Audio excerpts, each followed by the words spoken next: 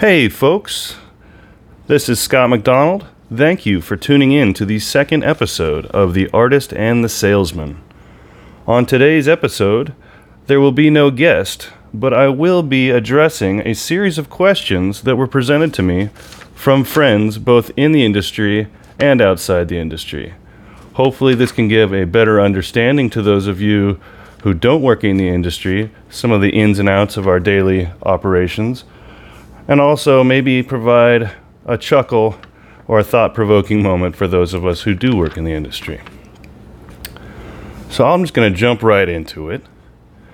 My first question is a three-parter presented by a good buddy of mine named Jared, who is an industry individual, a member of two unions. His first question is, what was or has been your hardest job so far in the industry? And I gave that one a lot of thought. What I came up with was probably most difficult was when I led a Beyonce video for the Lemonade album. The song is titled Hold Up. The director, Jonas Ackerman, very famous music video director, lots of big ideas, lots of cool stuff. It was initially pitched to me as something very small, non-union, and just very minimal. Well, after that idea was presented to Beyonce, she said she'd rather go much bigger, much grander. So after I had already booked the job, it basically turned into a giant. It went obviously very quickly to union, and it went from me and a few crew members to me and about 25 to 30 crew members at the very end. We had about 7 trucks of dressing. 7 5-ton trucks, which is kind of like just smaller than a moving truck, but you see them all over Hollywood, these big ass white trucks going around everywhere, full of dressing. The scale of it, as I said, just kept getting bigger and bigger. Things were changing at a moment's notice, and eventually it came out to be just a giant, glorious, explosive, insane experience. If you've seen the video, there's monster trucks, explosions, stunt motorcycles, all kinds of craziness. Now, the second thing that I could think of in terms of one of my most difficult jobs was the first season of Baskets, the TV show starring Zach Galifianakis, Louis Anderson. Great show. I was brought into that show after it had already begun production, after the original lead man had a family emergency and had to leave abruptly. Now, the show already had its own crew, and I didn't feel that it was a cool move to replace everyone just because the lead man had to leave the job. So I kept the initial crew, and I didn't actually know any of them before then. But after that initial week or two of just kind of trying to dive into something that was already in full motion, I guess that would be the most difficult part. That, and that there was no stage work. That show was entirely locations. On a lot of TV shows, the art department gets the opportunity to kind of have a little home base on the stage. They call that the gold room, and they can kind of plan their operations out of there, and it's kind of a central meeting point. Well, if a show doesn't have a stage, then it's all locations, then the truck is kind of the gold room. So that makes it a little more difficult, and especially if you have a series of trucks, locations all over the place, including this rodeo in Northern California that I have to say was the most fly-infested place I've ever been to in my life. And I've been all over the world. It's really weird places, and it almost looked like there was clouds in the sky at times, but it was just clouds of flies blocking out the sun. This last one I could think of in terms of the hardest jobs was back when I was a non-union lead man, and I was doing a lot of still shoots. And this was for Vogue magazine, and I was just privileged enough to get to work with Annie Leibovitz on a series of these Vogue covers. And on this one they had Nicole Kidman, Kate Hudson, Maria Bello, and one other individual whose name is escaping me. And they had to walk down this large stretch of beach and it was right off El Matador Beach. I don't know if you Californians that have been out there, just to get down to the beach, it's like a quarter-mile switchback trail, kind of one of those zigzag down the hill kind of trails. Well, myself and one other individual had to carry half-inch sheets of 4-foot by 8-foot plywood down to the beach and bury them just under around an inch or so of sand so that the women could walk in heels in the wet sand without the heels digging into the sand and causing it to make it difficult for them to walk. And of course they wanted really long stretches of area to just photograph the women naturally walking along on the beach. So that basically entailed myself and the other individual. I think his name was Gabe. I think it was Gabe Vanderwalker, for those of you out there who know Gabe. We carried about, I don't know, about 2 or 3 football fields worth of 4x8 sheets of half-inch plywood down there and buried them in the sand. And at the end of the day, as the sun was setting, got to dig them all up and carry them back up the hill. So that was a challenge. Second question from Jared. What was some of the craziest locations you've ever worked on? Well, the 3 I could think of off the top of my head was for a Japanese cigarette commercial for a brand called Larks. Myself and my buddy Landon Poff got to work on the roof of the AT&T building, one of the tallest buildings in downtown Los Angeles. It's just amazing view up there, beautiful, crazy, and the kind of place you'd never get a chance to go if it weren't for working in this industry and getting the opportunity to shoot in odd places. Like, the next thing I could think of was this yacht that was the biggest yacht I've ever seen, owned by the guy who created the 3M ear protection, those little foam things you put in your ear to protect from loud noises. That guy made such a great deal of money off of that.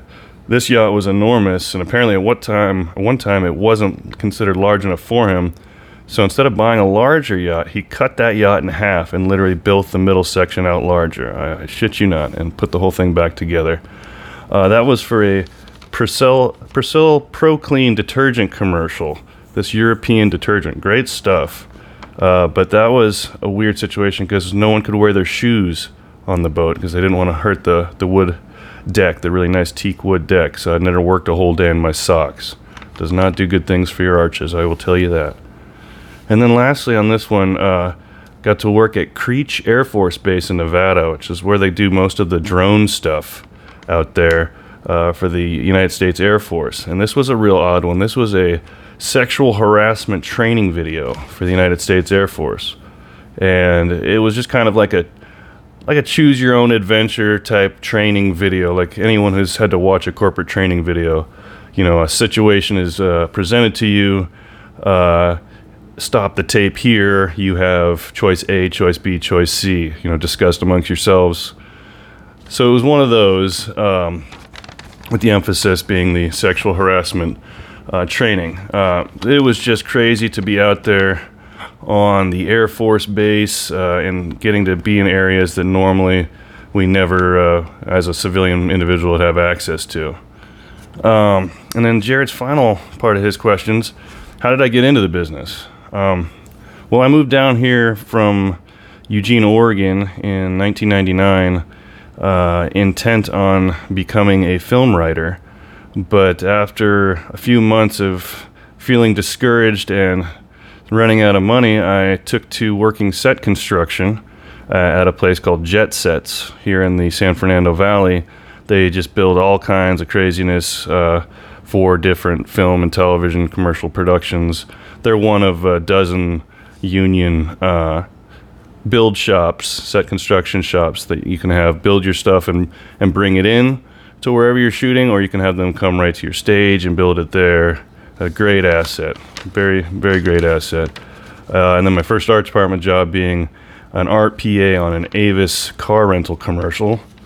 And other than that, it was a lot of going on Craigslist and doing free jobs or jobs for like $75, you know, flat. And they would always say the same thing. And those of you who've been around the block a few times will remember this phrase and laugh. Sometimes when they didn't have anything to offer you financially, it would say, this job will have no pay. However, you will receive copy, meals, credits, and great connections. So copy meaning, say a videotape or DVD copy of whatever the project is. By the way, this nothing really ever happens anymore, if it ever did. I've never once received a copy of anything I've worked on at all. Meals, of course, that's kind of part of it. Credits, yeah, they're going to credit you at the end. And the great connections is really ultimately the only thing that kept me going back to doing free work time after time, was meeting people and just putting my name out there, which finally led to more and more work.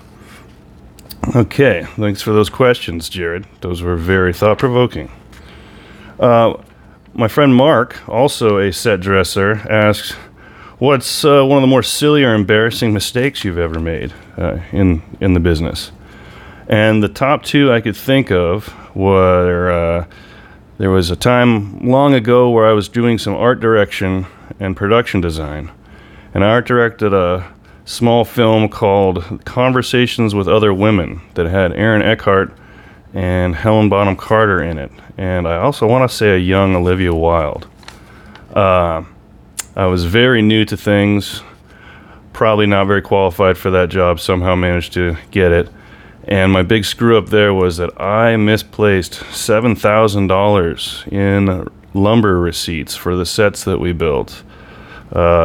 In the business, when you do that, it's not so much that you're going to be accountable for it, but it's basically going to make sure you're not going to get hired again. But if it's a large enough money, I'd imagine they probably could make you accountable for at least a portion of it. And at the time, I was under the impression I was on the hook for all of it. Thankfully, I worked it out with the lumber company, and they were able to give me some new backdated receipts, clear up the whole situation. The other situation that I thought of was more embarrassing was when I was leading a movie called Flight of the Living Dead, a little zombies on an airplane movie that was put out, right during the hype of the Snakes on a Plane. So it came out after Snakes on a Plane and after Snakes on a Train, which neither I worked on. I wish I had. But this was actually kind of inventive. A zombie outbreak on an airplane. Where are you going to go? But we shot that at Air Hollywood in Pacoima, California, which is a great stage and studio that have a bunch of airplane and other aerial vehicle fuselages inside that you can film in. Very convincing, full passenger planes, cockpits, and so on and so forth. So we shot the whole movie there on this airplane, but you'd always have to take a pretty significant step up from the stage floor up into the plane, because as you remember how a plane door is. And at one time, in such an eager effort to run in when art department was called, I missed that step, tripping about as hard as one can while holding a bunch of set dressing in my hand, flopping face forward onto the ground in front of the whole shooting crew, smacking my face against the ground, giving myself a bloody nose, and everyone panicking, thinking I had really hurt myself significantly, where it was really just my pride that was hurt in that one. So that was one of the earliest lessons I learned, was never run on set. There's nothing that important that you can't walk safely. Good question, Mark. Nico asks, and Nico's another set dresser like myself. He says, how do you think the ego affects art?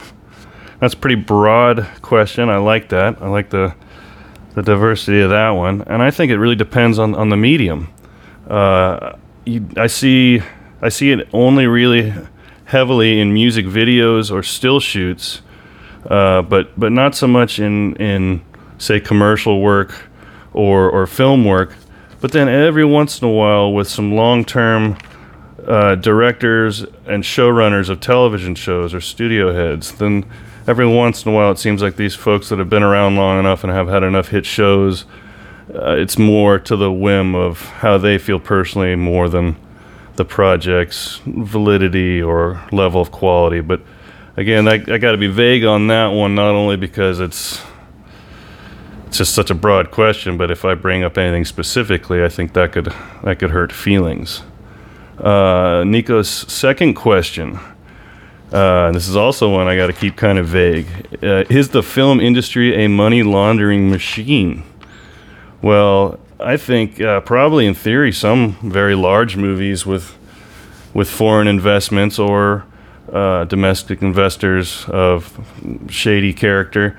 I'm sure it happens. I've heard of it happening.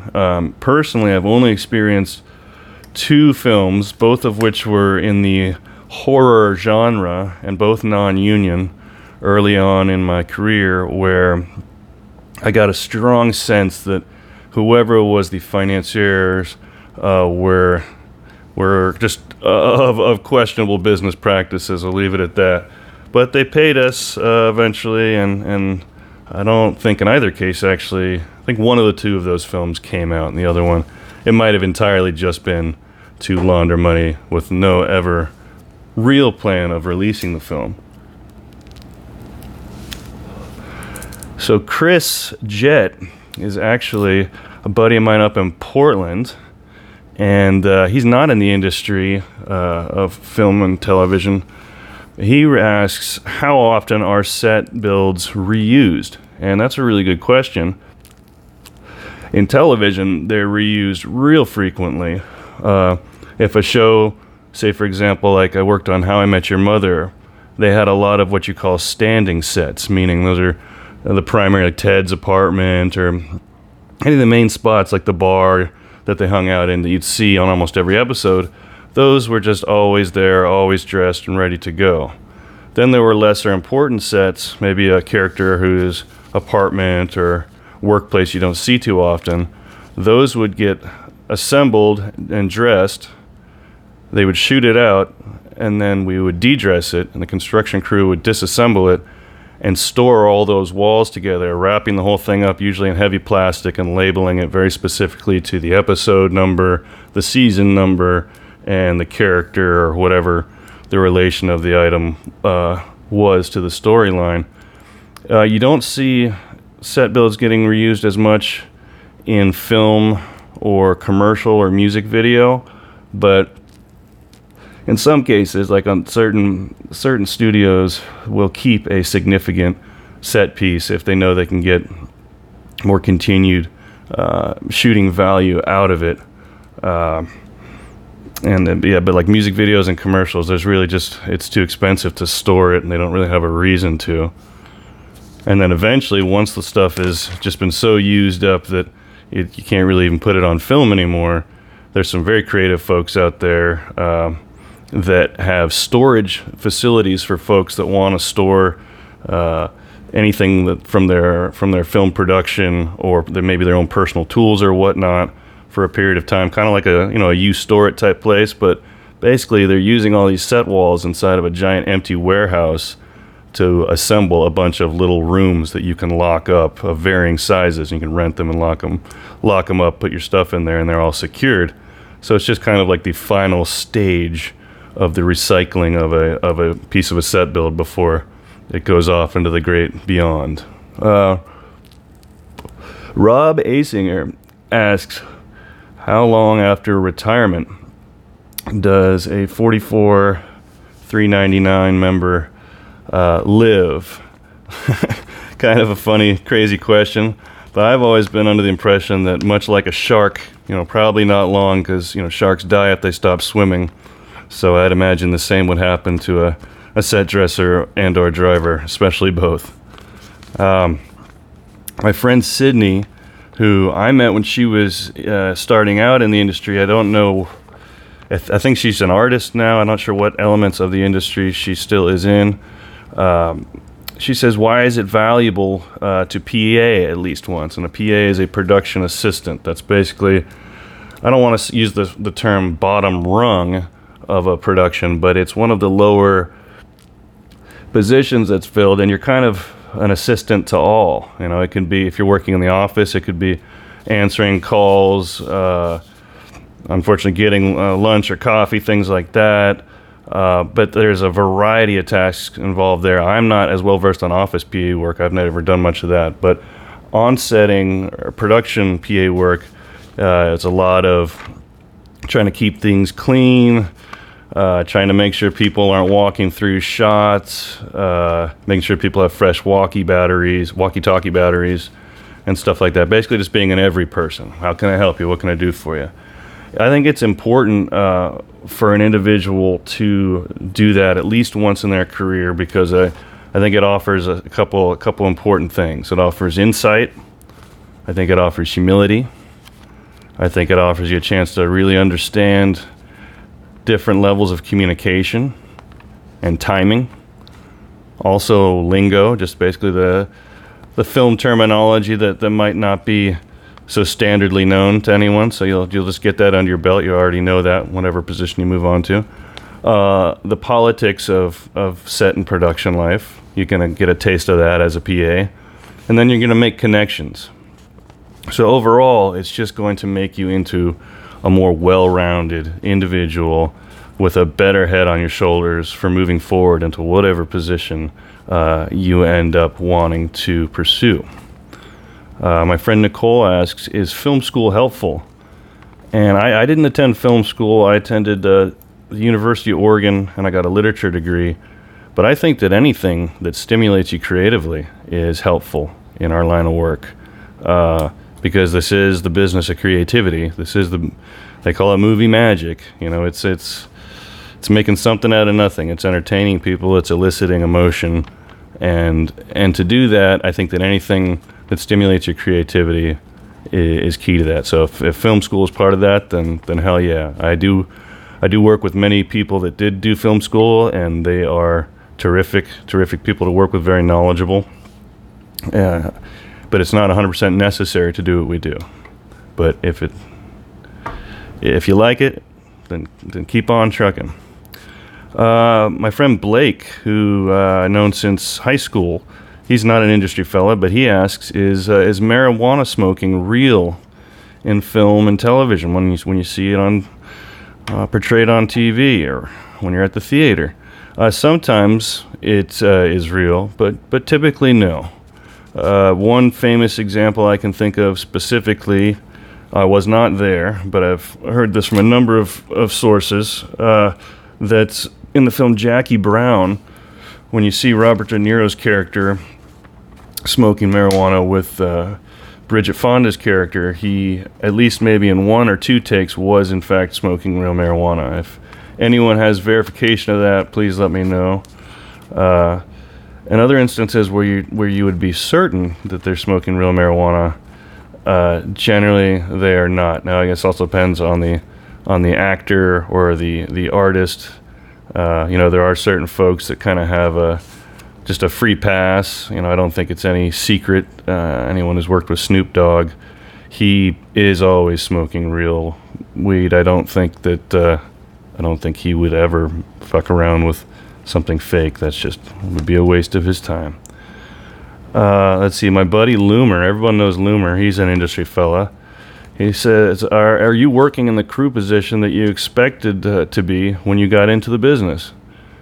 And I'd say not necessarily, but I'm much happier. For whatever reason, when I started out, I had it in my head that I was going to production design, or at least art direct, but ultimately I just found more joy in doing set dressing and lead person work, as well as just being a prop person, being assistant prop master. I just found a lot of rewarding moments in that. So ultimately, although I'm not in the position I necessarily thought I'd be in when I started, I think I'm considerably happier. Gerald and Ron, two different buddies of mine, both industry, have asked what are the hardest COVID-based adjustments that I've had to make in the industry, or just ones that I've noticed.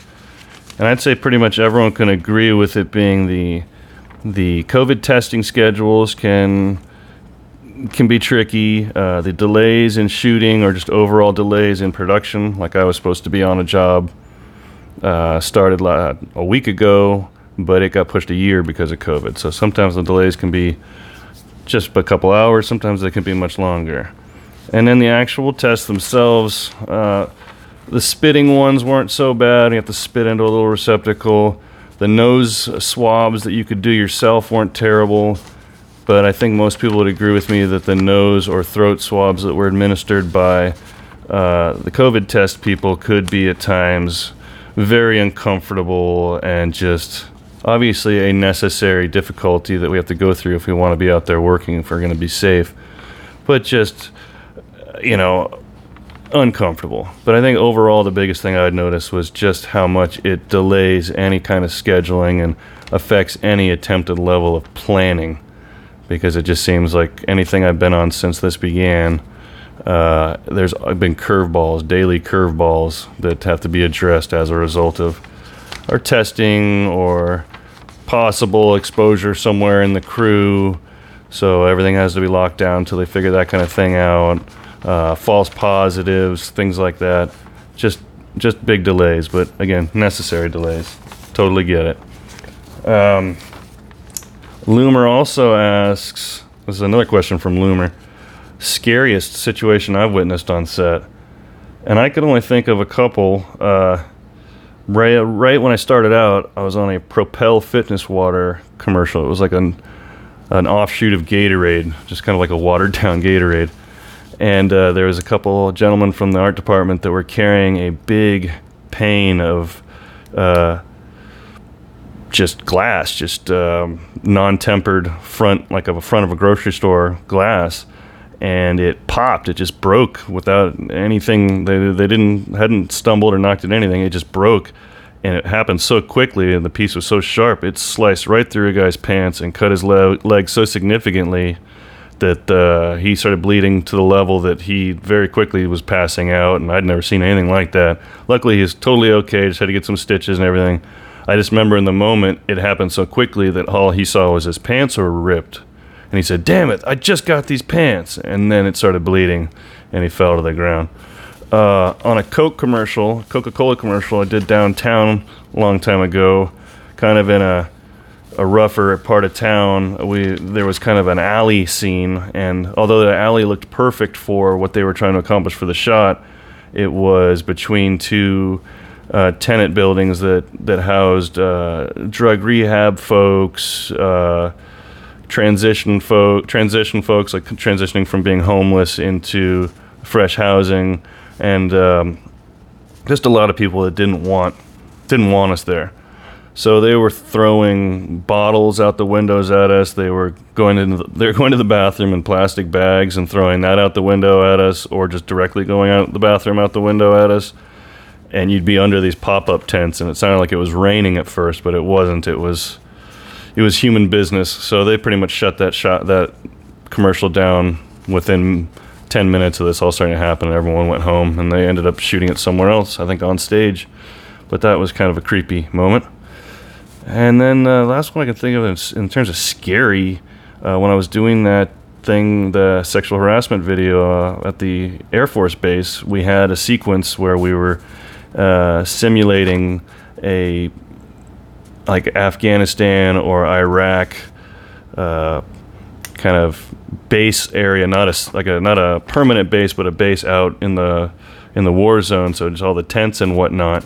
And we had a helicopter landing sequence in the background, but for whatever reason whoever was the logistical person didn't get the distancing correct. So when the helicopter landed, the rotor wash from the helicopter was so significant it was blowing over the tents with all the set dressing in it.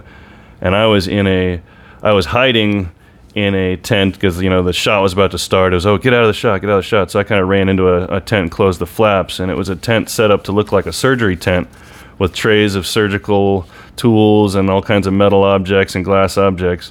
And as soon as that helicopter blades started going crazy on the landing and everything started flying around, it was as if things were haunted in the room and scalpels were flying past me and stuff. I was pretty scared.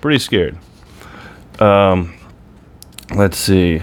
Seth, my buddy Seth, who's an artist and he's also an industry guy, asks, how does it feel when your artistic representation doesn't get the result you expected? Well, I would say simply to that I guess when I was younger, it used to really bother me, used to really suck, but as I gotten older and been in the business longer, I like seeing what different interpretations people have of anything that I do that could remotely be considered an artistic representation. If I'm just putting a couch in a room or putting a picture on the wall, that's not so much. But if I'm helping someone design a hero prop and it's supposed to make people laugh, but instead it scares them, That's, I guess, funny in its own way. Seth also asks, is it more important for people to like your work or just to be involved in the attempt of evoking emotion? And I'd say, much like his other question, when I started out, I initially would have thought it was more about people liking what you were doing. But now, the more that I've been doing it, I think it's just about being true to yourself and true to your art, whatever that is.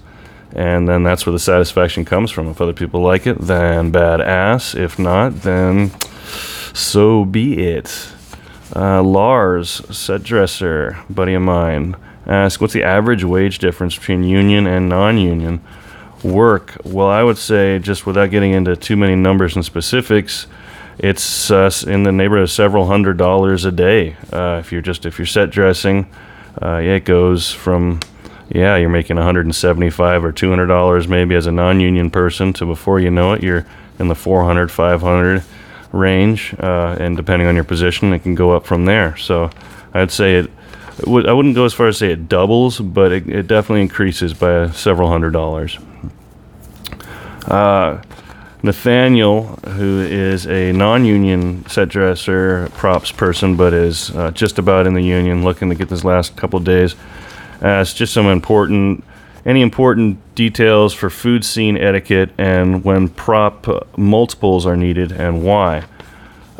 Food scene etiquette, generally, if the people are going to be eating it, it's best to have a food stylist, so they can make sure a food stylist and actual what they call a home ec department, which they not only make the most picture perfect food, but they can work directly with the actors in terms of finding out any kind of allergies, likes, dislikes, things like that. And basically they'll give everyone the product that they want. It'll look great on film. The actor, if they have to eat it, won't have a problem doing so. And anytime someone, if I'm say doing a prop commercial where it's say like a Carl's Jr. burger commercial, I did one of those a while back, where an individual had to take a big bite of this cheeseburger in every take. And at first he was like, oh, I love cheeseburgers, this is great. But I said, hey, after a while, your stomach's not going to be happy with you eating so many cheeseburgers, so it's totally okay and normal for you to spit out your bite into this bucket. So as a prop person, an on-set prop person on a commercial, a food commercial, or a film or TV show that has anyone eating something, it is normal to have a little bucket lined with paper towel. The fancier the bucket, the better. And so it doesn't feel weird, or you can hand them a paper towel or a tissue for them to spit their food into if they feel uncomfortable about leaning and spitting into a bucket.